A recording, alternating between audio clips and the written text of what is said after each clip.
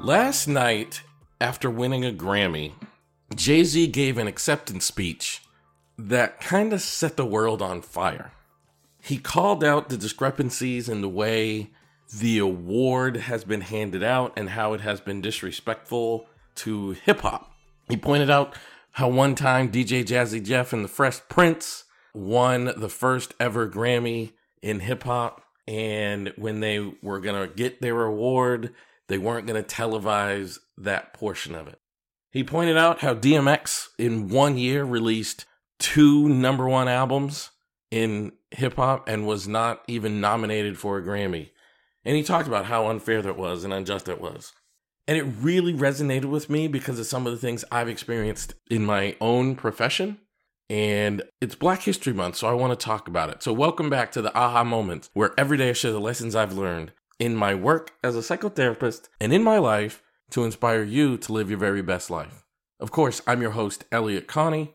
You know, I remember 1 year I had published 2 books and I had basically circled the globe teaching solution-focused brief therapy far more than anyone else in my field had done. Far more. And there's an organization, won't name them. And by the way, I'm not naming them because I can't or whatever. The reason I'm not naming them is because I just don't think they deserve the attention they would get if I were to name them. But they give awards at their conference every year. It was a conference I used to attend. I used to present at. It was where I started to experience the majority of the hate and racism I began to experience. Which absolutely comes down to, I went to the lynching memorial in Montgomery, Alabama. And you would hear these stories of black men were lynched for annoying a white woman. One black man was lynched for asking a white woman for a glass of water. I asked a white woman to stop being rude in a board meeting. She literally accused me of being disrespectful towards her because she's a woman. And I'm not going to have that. I'm not going to tolerate that. So I stood up against it. And I said, this is not happening. This is not true. She knows it's not true. She is trying to use her privilege to harm me, which really is at the basis of these lynchings. This was literally attempted professional lynching. That's where all this happened, is within this organization. But I remember at this one conference, I had done all these things, and they give away awards. And one of them goes to the person in our field who has contributed the most. And even though I had a history with this organization, simply because they had never had a black person on their board, they had never really acknowledged black culture in any major way. In fact, they'd been quite disrespectful towards it.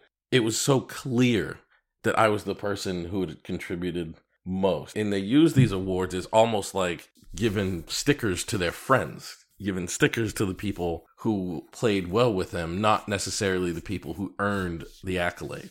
And someone else got the award who hadn't done half or even a quarter of the things that I had done. And I bring that up to say, I know that feeling that Jay-Z was talking about on that stage. I mean, Jay-Z's talking about in the world of music and entertainment, and I'm quite familiar with it in the world of psychotherapy and education, but I know that feeling. I know that feeling very, very well. And I think we need to take a look at ourselves and realize, when we are giving awards to the people that we want to do favors for, or whatever other politicized reason that we would acknowledge someone else, we're disrespecting the people that outright earned it. I mean, there's no way in the world DMX should not have got a Grammy nomination after releasing 2 number one albums in the same year. In the same way, there's no way in the world that I should not have gotten awarded based upon being the person who had contributed more to the solution-focused field in that particular year. In fact, no one has contributed more to this field since the people that created this way of doing therapy than I have. But I'm not holding my breath for anybody to acknowledge that or give me awards. So I was watching that, and I was just very, very familiar with the energy that Jay-Z was bringing. I was very, very familiar with the feeling that he has and was talking about. I was very, very familiar with that idea that I have earned something, but you won't acknowledge it or give it to me. I was very, very familiar with that idea. And he said, you got to keep showing up. And I was really, really resonated with me because you have to keep showing up. Even though I've experienced these things, I have to keep showing up and doing the work.